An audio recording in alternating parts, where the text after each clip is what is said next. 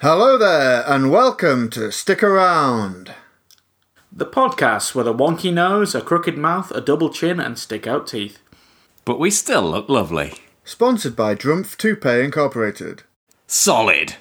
Solid as a rock. Yeah, we've sunk quite low there. I think that's possibly lower than Mugabe. Wow. Yeah, quite possibly. You've pretty much shat on Trump's face there. Genocidal maniacs, the both of them. How is everyone? Very well. Pretty good. Quite tired, actually, Yeah. because it's just got back from school, took my shirt and tie off, got naked, and now I'm here. It's been a long Perfect, week. yeah. Yeah, it's been a long week, yeah. It sure has. Sure has. Well, I'm feeling great. I'm feeling great, guys. I'm going to put some enthusiasm out there for you to Oh, sweet. pick up on. I feel enthusiastic. I'm kind of doing your job at the moment, Clive. You know, what we're here for. Yeah, right. Well, this is Books, episode 7. Welcome. I'm here we've got a streamlined crew today. We've got rid of the riffraff. Sorry, Dave. Alex Wayne. Fuck him. He's having an amazing holiday. So, yeah. Hi. Yeah, exactly. I'll abuse them all I like. Yeah. And Josh Keithley, Hello. also known as half marathon expert. Run any half marathons recently, Josh? Any 10Ks? I'm running a 10k on Sunday, and then following that, I'm running a half marathon. Have you done a half marathon before? Yeah, the Humber Bridge one, but this time I'm running in Lincoln. Right. Okay. Lincoln half marathon. You should do the Lincoln 10K, which is Yeah, one of the few 10Ks I did. And I have done the Lincoln 10k. did you realise where the finishing line was? Yeah, it's like you turn around that corner and all of a sudden you're finished. Yeah, because I was racing. It was when I was at school, and I was against. Well, it wasn't just me and my teacher on, but it was me. One of my teachers was running, and I was kicking his ass. And then I thought that there was this thing that looked like the finish line, so I sprinted like an absolute maniac. Got there, and then realised it wasn't. There was still about 300 metres left, and I was just like absolutely screwed. So I was just I couldn't run anymore. I enjoyed it though. My friend Matthew Winchick did the Great North Run the other week. He was actually delirious afterwards. He sent me a text that was meant for his girlfriend. I won't reveal the details. Was it a Delphi? He was, well, in his own words, he was dying, and that's the last time he's ever doing that. I don't know how you do it. I did 3k on a treadmill the other day, and I was gassed. Greg was supposed to do the Great North Run, but he passed on his number to somebody else. Impressive. Why did he bail? Well, he claims he had a wedding to go to. It's a good excuse for anything, that, isn't it? Because it's like, can't argue with it. No. Cool. Show me your certificate. Right, cool.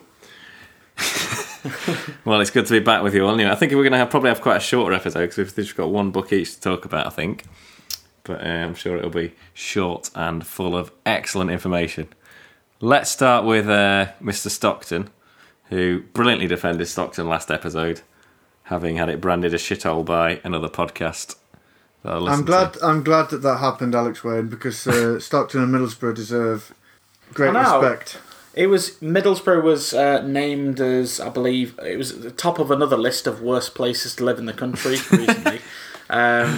Obviously, they've never had a Palmer. They've never seen the Transporter Bridge.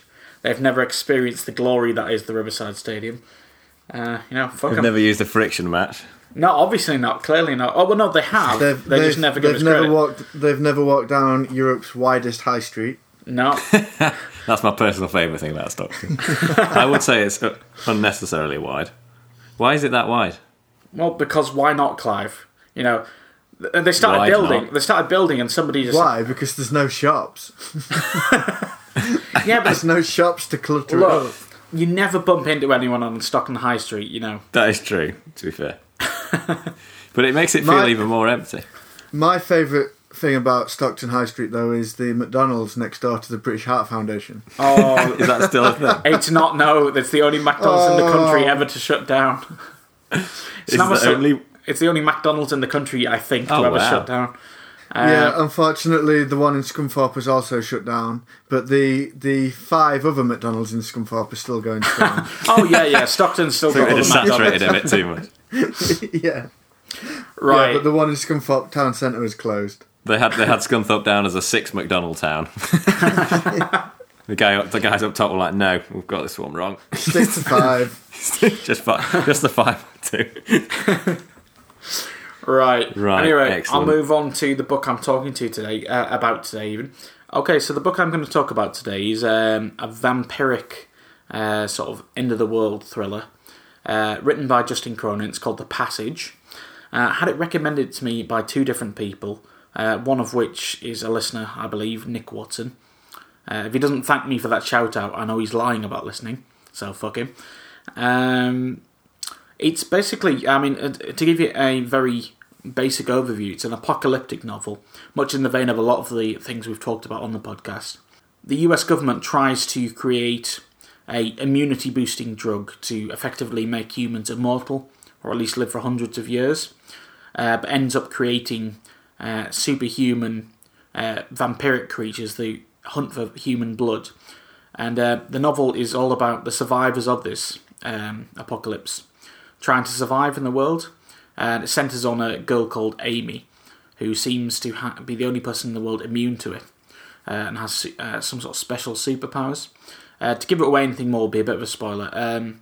This is kind of, we're talking Stephen King kind of territory here in terms of page turner, but with a little bit more panache at times. I'm really, really enjoying this anyway. It reminds me a lot of The Walking Dead in terms of its otherworldliness, in terms of people surviving against the odds against these creatures. But it's not really, as I said, it's not really a zombie novel.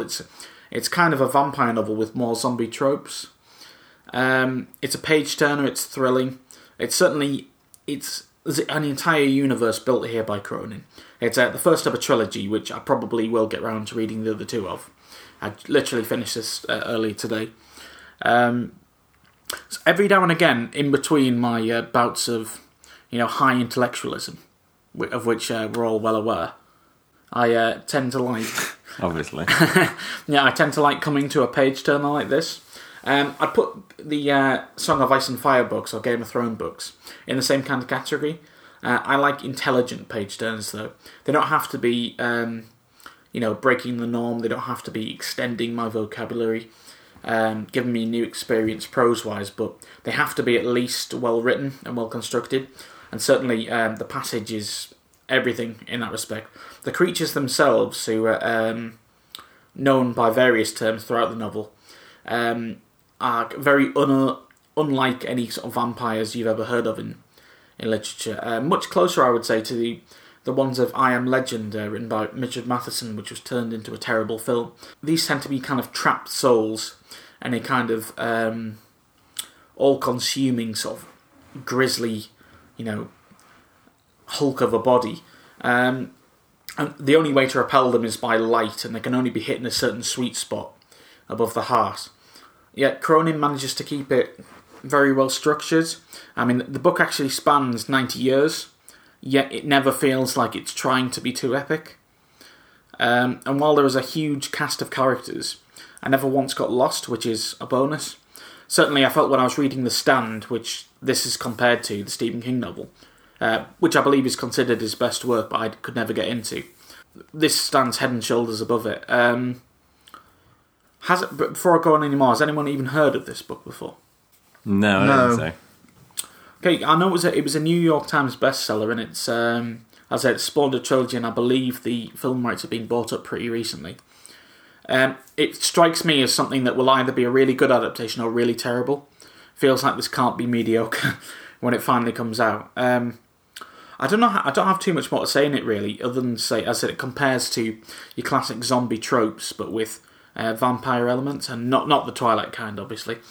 I mean, in many ways it's cliched, having this one person who can save the world effectively, and it being a child, almost like a chosen one style. And none of the characters are particularly nuanced in the sense that they break from the actual construction of the narrative. But I'm really enjoying it. It's popcorn literature. Not that I would ever recommend eating popcorn while reading a book. You'll get the pages really greasy, but yeah, I love it. Yeah, it's been really, really entertaining. I mean, what? Since you haven't read this, Clive, what would be your favourite kind of popcorn literature, if you like? What's the best book you've read that you wouldn't call high literature, but you really enjoyed it anyway? Page Turner. I read exclusively high literature. I don't believe you. I don't believe you. No, I don't know. Do kids' books count? Yeah, I suppose so. Yeah. Although I don't think they're really. I don't know. How about That's a tough question, that is. You have a think about it. I'll have a think. Josh, have you got a... Yeah. Yeah, well, actually, to be honest, Alex Wayne's review ties quite well with mine, because the book that I would say, like, popcorn literature, I've spoken to you before, like, in person, Alex Wayne, about David Gemmell. You have, and like, fantasy novels that he writes, and I think that they, you know, like, pretty much you start reading the book, and when you've read one, you've kind of read them all, to be honest, but you still read them, and, you know, they're page turners and everything like that. I think the book that I'm going to review is kind of one step on from David Gemmell. It's not quite as straightforward and predictable and cliched, but sometimes I think that you just want to sit down and just read a book which doesn't actually require much thought and is just, like, entertaining, you know. And yeah, that doesn't necessarily make it kind of dumb literature, though, because it, you know, to actually be entertaining, it has to be really well constructed. Yeah. It has to be quite vivid. I agree. David Gemmell is definitely good at that, but I would pick him as just sort of like something that you can read without really giving it much thought. Well, I'm not even sure, like, I mean, with this book, The Passage, I wouldn't say that you don't have to give it any thought. It's more of the case... Oh, yeah. No, I'm not saying that, but I'm saying that with David Gemmell, because, you know, I was thinking when you were talking that actually you were saying, you know, about it still being intelligent, and I was thinking, oh, well. Because I think that David Gemmell is sort of like just... he kind of just, like, crams his books full of just any sort of fantasy thing that he can conceive without it really having any purpose apart from just to be there. Like, I fancy writing in a monster, so he writes in a monster, and the monster appears and does something, and then that's that. You know, that's the level of David Gemmell, which I think is a level below the book that you're talking about. Well, I haven't read any David Gemmell, but I've been impressed by this. But to be honest with you, actually, the first couple of chapters of this book, I actually thought, oh no, this feels like, you know, it's going to be really too simplistic. But then I don't know how it does it. I'm not even sure if he was writing in the same style, but I just really got into it, and it's actually, as I said, it's like, I would describe to use a really, really poor analogy, I would describe this book as a really, really good pepperoni pizza. You know, all it is cheese, tomato, and pepperoni, but it's kind of bold and simple flavours, but done really well. You know, there's no nuance to it. Well, there's not a lot of nuance to it, but it's just really good. It's hearty. So it's kind of like a good Hollywood blockbuster. Yeah, kind of like a good, intelligent Hollywood blockbuster. You know, even your best Hollywood blockbusters. You know, something like let's talk. I'm just thinking about Predator, but even that is still well constructed in the sense that it's well paced. You know, the characters, while they're not necessarily memorable as in terms of being different, they are memorable because they are well constructed. How about Con Air? Yes, although there are people who would disagree. I'm a big fan of Con Air. I'm a massive fan of Con Air. Particularly John Malkovich's performance, Cyrus the Virus. Yeah. Anyway, yeah, it's the first in a trilogy, this book anyway, and the other two are called The 12 and City of Mirrors. I know for a fact I'm getting one as a present off the person who introduced it to me, Nick. Anyway, I'm looking forward to it, yeah. So I've really enjoyed this. It's absolutely massive, by the way, so if you're not into huge books, this is not for you. It's just under 1,000 pages. This takes a while. Is that the longest book you've ever read? No, I'm pretty certain that at least one of the Harry Potter books were longer than this. Oh, okay. And possibly A Dance with Dragons, the Game of Thrones book. I'm not sure. I'm not sure if I read that one. Right. Because I kind of got a bit bored of Game of Thrones, the books, to be honest. Not bored, but maybe annoyed is more the right word. Or, I don't know. I can't think of the... But I'll tell you my issue, and then you can provide me with the accurate word. Okay. Sounds perfect. So, the thing that kind of made me stop reading Game of Thrones is that sort of every chapter there was like 5 new characters who just seemed to be thrown in to the situation for the sake of it, and then it was sort of like another 5 characters who could die, but you weren't really bothered about them dying because they just kind of turned up and then that was that. And yeah, it was just like, oh yeah, new character, oh they're dead now, oh another new character, oh they're dead now. I understand what you mean, and certainly that's something that frustrates me, not in literature, but what we talked about earlier, The Walking Dead. The fact that quite often you'll have a new character come in for a season and they die, and it's like, well, I haven't really had time to get that invested in them. Yeah, you can. It's definitely, it can be an overkill, but yeah. Anyway, no, I know what you mean.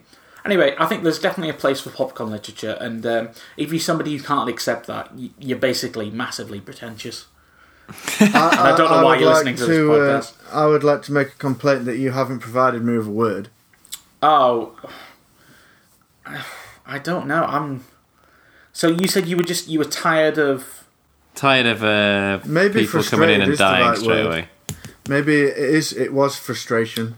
Possibly just jaded. I don't know. You're kind of jaded on the idea. You're just worn out.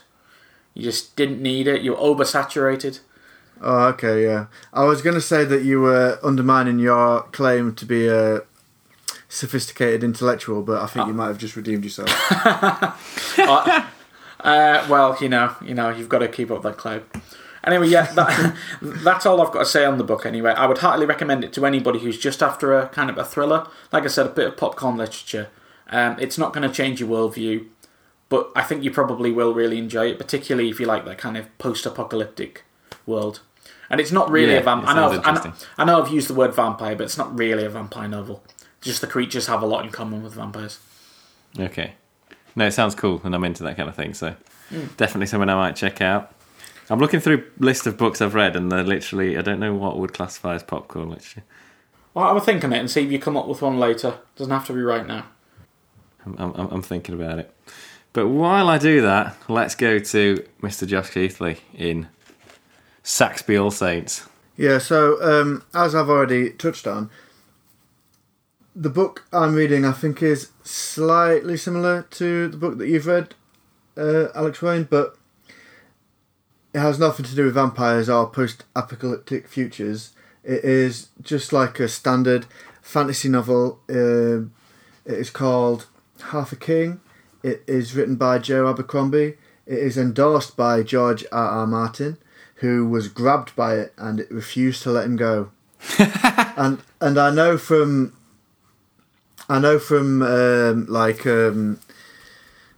Joe Abercrombie himself has said that like having George R.R. Martin provide the caption for one of his books was pretty much the highlight of his career as a writer. I have read some other books by Joe Abercrombie before, and I do think that he's a really good author. I think that it's sort of like if you were going to put like a hierarchy of fantasy writers, there's David Gemmell, who, as I've said, is sort of like quite straightforward, quite simplistic, quite standard, stick to, sort of like there's a hero who's maybe got some sort of personal issue that they need to overcome. Something horrendous happens, the hero redeems himself, wins all the glory, and that's that. And that's David Gemmell. And then George R.R. Martin is at the other end of the scale, sort of like say like when I first read Game of Thrones and I was reading it and I was sort of like, oh well, Ned Stark, he's the good guy in this. Oh, this has happened to Ned Stark, but it's fine. It's fine. Ned Stark will win because he's the good guy. And then it was, oh, Ned Stark's just had his head cut off. Sort of like that, like curveball, nobody's safe. I suppose more like the real world, really.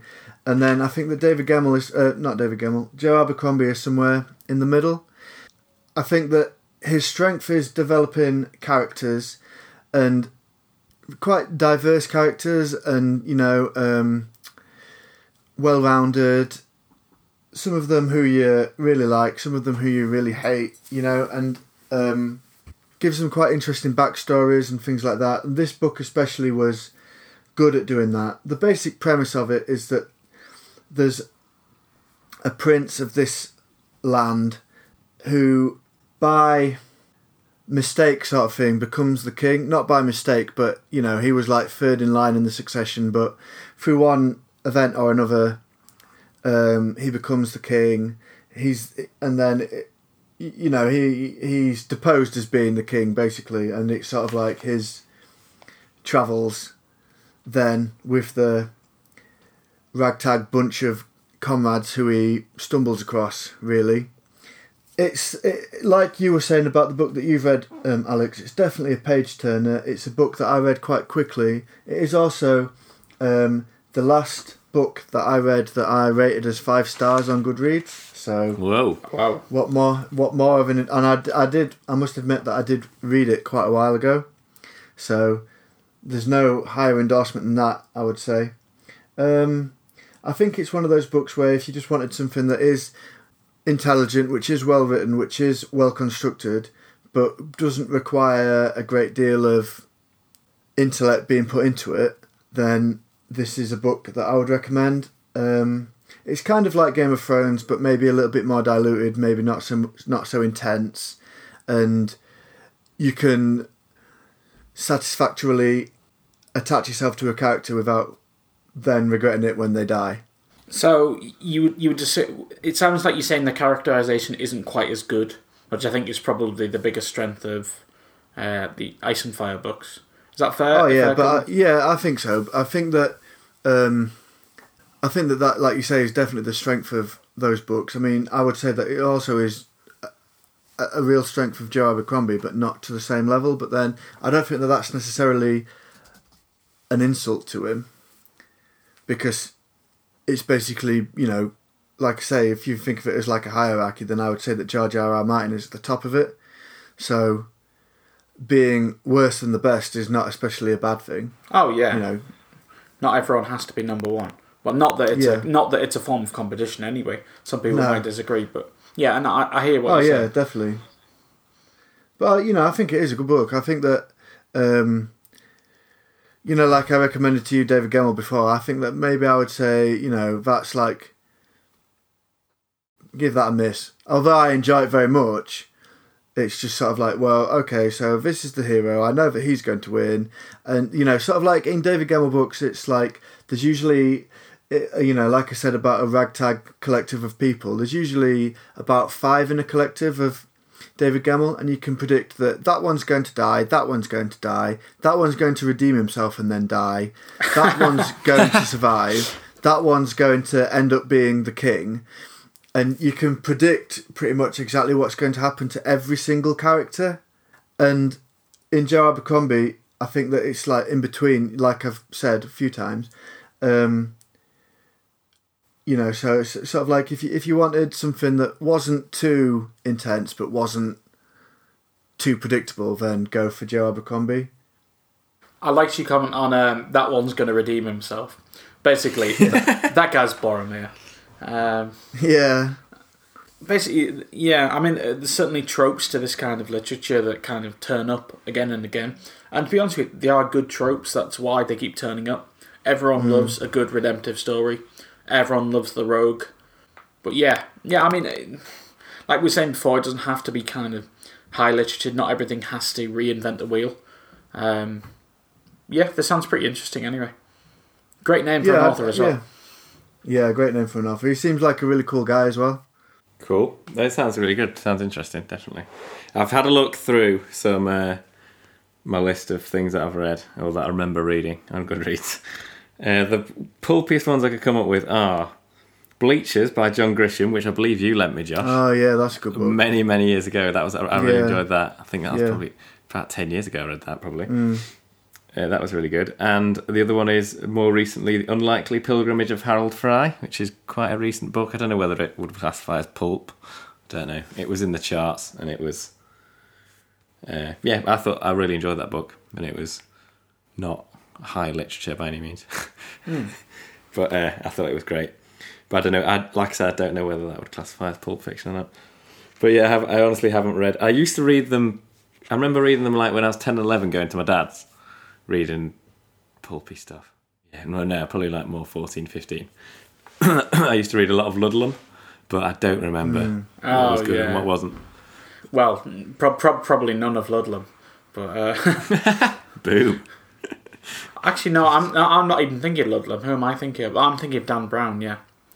Ludlum's the master, man. Yeah, have you ever heard that? Have you seen that Stuart Lee routine on Dan Brown?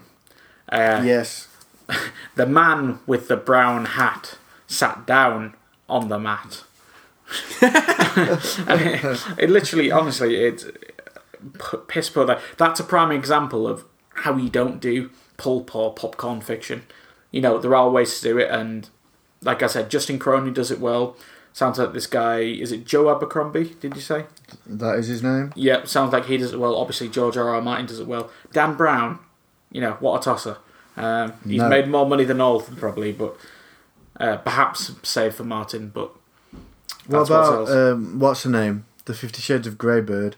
Shades of Grey bird. E.L. James, is it? I can't say I've ever read any of those books. I've heard that they are pretty poorly written, but But, however, I'm of the opinion that I never judge anything fully until I've read it, which I'm never going to do, so I'm never going to judge. Okay. So it's fine. It's too far out of your realm of interest. Yeah, it's just it's never going to cross my radar unless someone literally paid me to read it. I'm not going to read it. Yeah, same. But I've heard it's bad. Yeah. In terms of the writing, from reliable sources. You know who to ask from a stick around point of view. James Cable. Yeah. Oh yeah, he's read it, hasn't he? He's never on books though, is he? He read it in France while drinking red wine. I can remember he was like sat there reading it, drinking his wine. I think me and Paul were like watching videos of, I don't know, Vic and Bob, I think, and Harry Enfield on YouTube. This is while we were in France. And Cable just put the book down and like stared at us and sat up really straight and went, Jesus, I need to go for a walk. And then he disappeared for about 2 hours. Really? Yeah. Oh dear. It's obviously had a effect on him. Yeah, he went for a tug. Jesus. Right, on that note. And on that note, Clive, what have you got for us? I've got a book that won't make you want to go for a tug. Well, we'll see about that. It'd be quite weird if it did. I'm going to talk about Phoenix by SF. I believe it's pronounced Said. Could be said. Pretty sure it's Said. I think you're right, yeah. I think I'm probably right. Who also wrote a book I reviewed earlier in the year, Varjak Poor, which was one of my favourite children's books. This is also a children's book. This one is not about cats. It's a sci-fi book. And it's much bigger than... quite thick. It's like 490 pages, so quite big for a children's book. When I say children, it's probably like, teen fiction, I suppose it would be classed as. I'm not sure. But, essentially it's about Lucky, this boy who has sort of... He keeps waking up and having, like, burnt the stuff around him. So he's clearly got some sort of power in him, which is strange, and he doesn't really know what it is.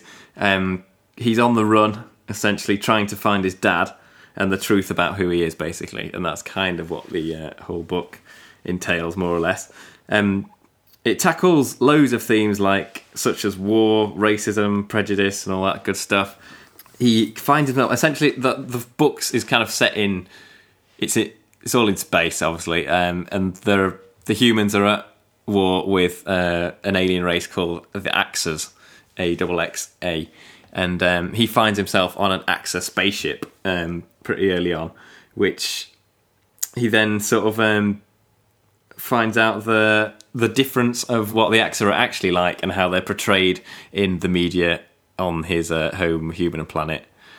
So, which is quite interesting and kind of, I think Lynx has a lot of real world connotations of when you actually speak to the people from the places that are often portrayed in the news, they're often not like what you think they're going to be like, because all news is essentially propaganda. And yeah, it covers a lot of those themes, which is fantastic. Doubly fantastic that it's in a children's book. I thought it was really good and brings up some really good points for discussion. It has a lot of influence from Eastern philosophy. Like it's quite a lot all about like everything being interlinked. It's quite a spiritual book, I would say. There's a lot of like he hears kind of the stars singing, and he's trying to find out why this is and that kind of thing when he dreams at night, and he's trying to find out how all the stars are interlinked. And there's these people called star talkers who are like actually linked sort of telepathically to certain stars in the universe, and ideas like that I found really cool. The illustrations are a point that I definitely have to mention. Varjak Paw was illustrated by Dave McKean. This one is also illustrated by Dave McKean. The illustrations are like completely different to Varjak Paw, but equally brilliant. Varjak Paw, I think, is a brilliant book in its own right, but is helped massively by really, really good illustrations, which kind of give it a bit more of an edgy feel, I think. Like the illustration's really cool. This one has it's very spacey, kind of weird. Like there's some pictures, I'm just looking at them now, and it's just like quite a lot of pages are just black, and then the illustration's kind of in white, and it's all this kind of weird, starry, kind of almost biological looking mass where you can't really tell what's going on, but it really fits in with the theme of certain things happening in the book. Like there's certain times where he's kind of has like this, I've forgotten what it's called, but it has this sort of disc that can steer a ship, but the only way you can steer the ship is you have to physically, you kind of hold the disc and you spiritually go into this place, and you have to find a link of where you're trying to get to. And when it explains that what's happening, it's quite it's really immersively written, and you feel like you're going through it. And then the illustrations, I think, really, really help that. So yeah, absolute big props to Dave McKean again, who I think he does graphic novels, I think, normally illustrates graphic novels. So I'm pleased that he got involved with this book as well. So yeah, it's a beautiful, beautiful book in terms of to look at.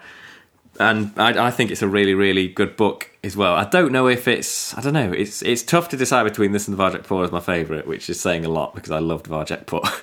I'd probably give Varjak Paw the edge, but I think it's because I'm biased because I love cats, and any book about cats is going to have an edge. But this and Varjak Paw is probably more classically children's fiction because of the fact it has animals in it that speak and things like that. Whereas this is more sci-fi, which is a topic less covered, I'd say, in kids' fiction, certainly in this way. There's quite a lot of links as well with like Star Wars, with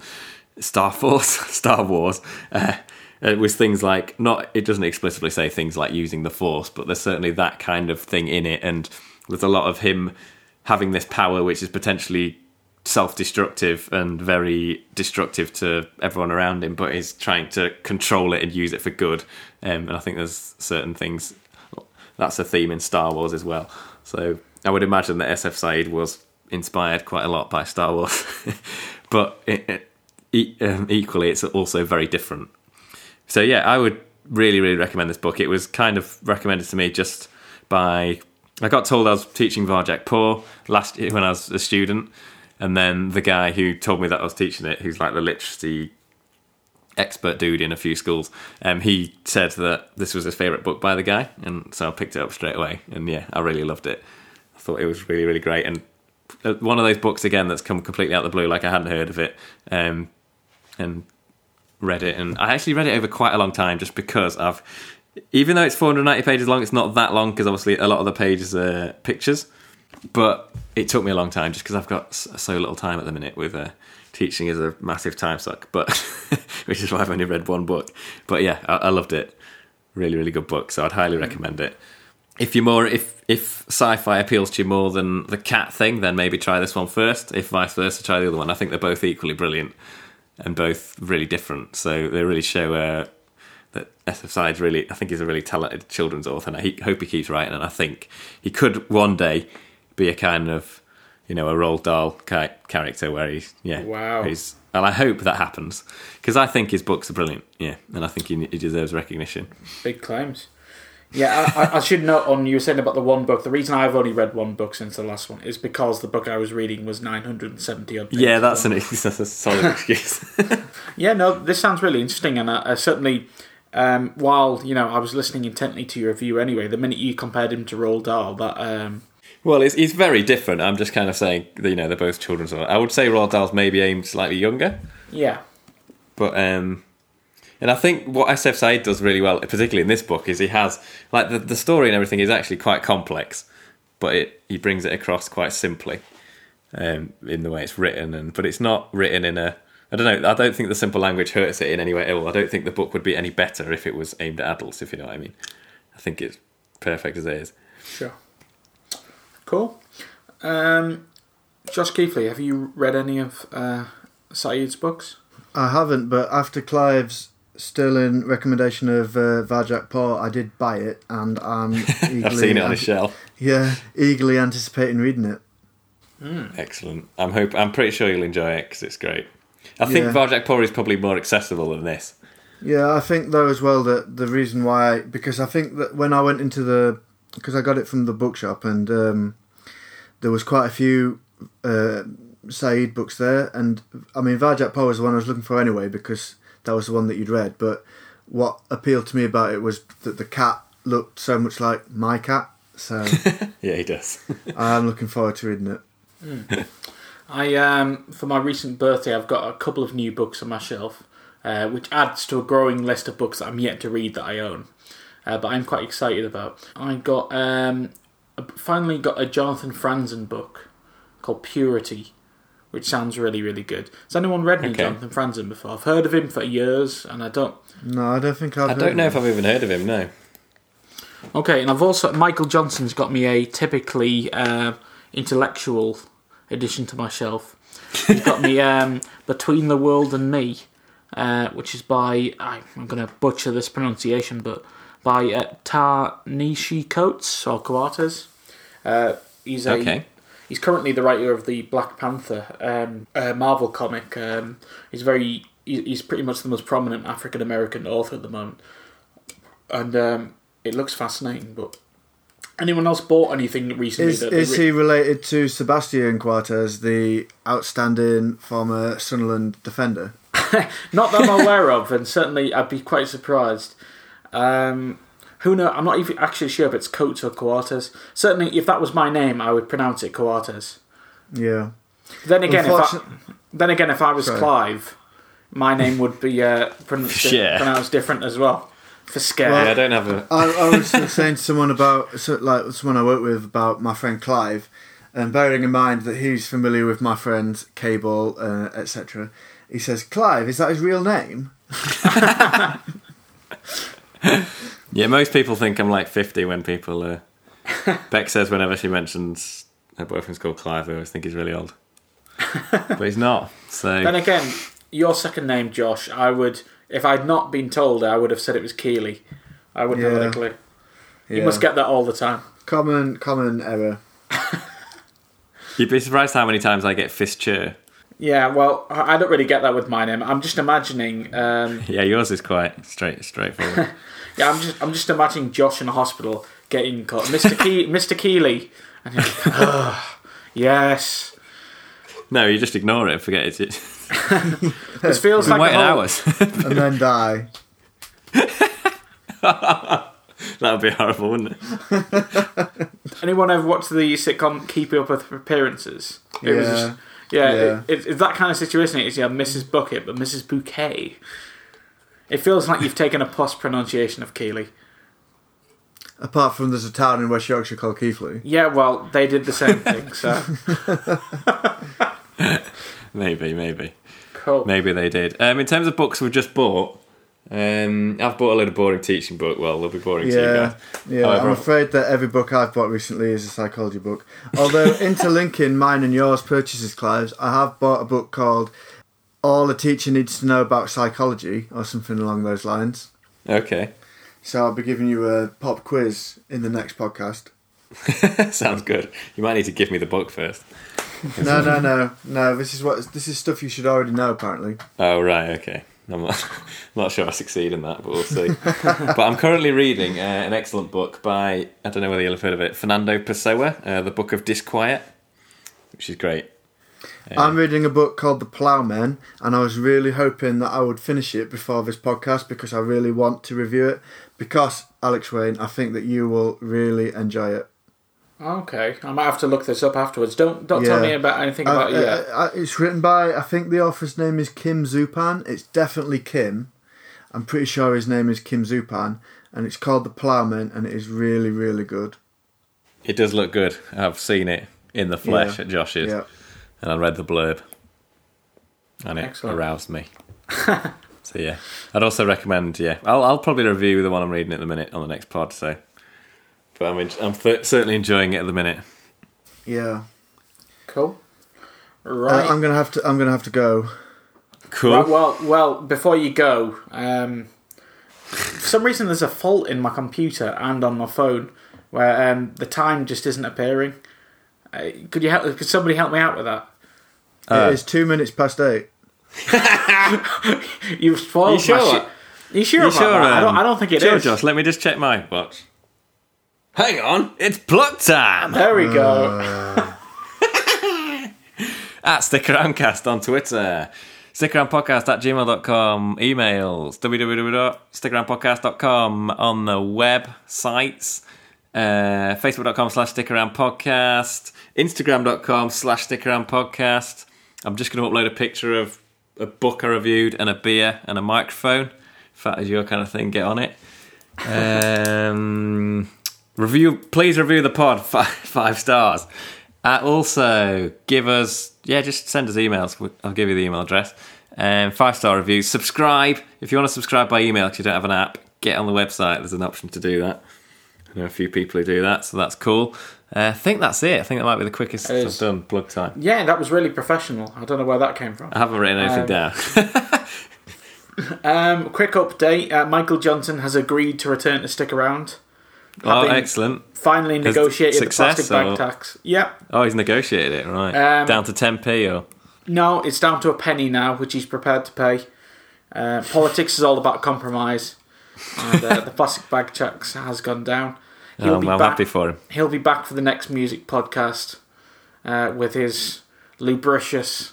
is that the right word? Yeah, that's 4 podcasts in a row now. Lubricious take on the art. Will we ever get to have a podcast in the future where that's not mentioned? No, in fact, that is now a standard part of this. In fact, on the next podcast, I might try and sneak it in. Completely. We should try and make it more sneaky from now on. Yeah, from now on we will do. That can be our thing. Cool. Right. Excellent. Well, it's been great to have you all. I think this might be our shortest podcast yet, but short and sweet, hopefully. Yeah, short and sweet. Great to have you, Josh. Yeah, you're welcome. We'll see you next time for more book knowledge, expertise. I look forward to it. Yeah, me too. Alex, always a pleasure. Yep, same to you, Clive. Looking forward to talking about games next, I believe. Probably. Yes, I think that's right, yeah. Cool. Splendid. Right. Stick around. See you later. Stick around. Your luggage. Consider that a divorce. Your quotes. I knew her voice before she spake. I saw graved up by a preacher just to see what it would make. So hold high faith your reason. Don't you forget you come from nothing. That wind is calling my name.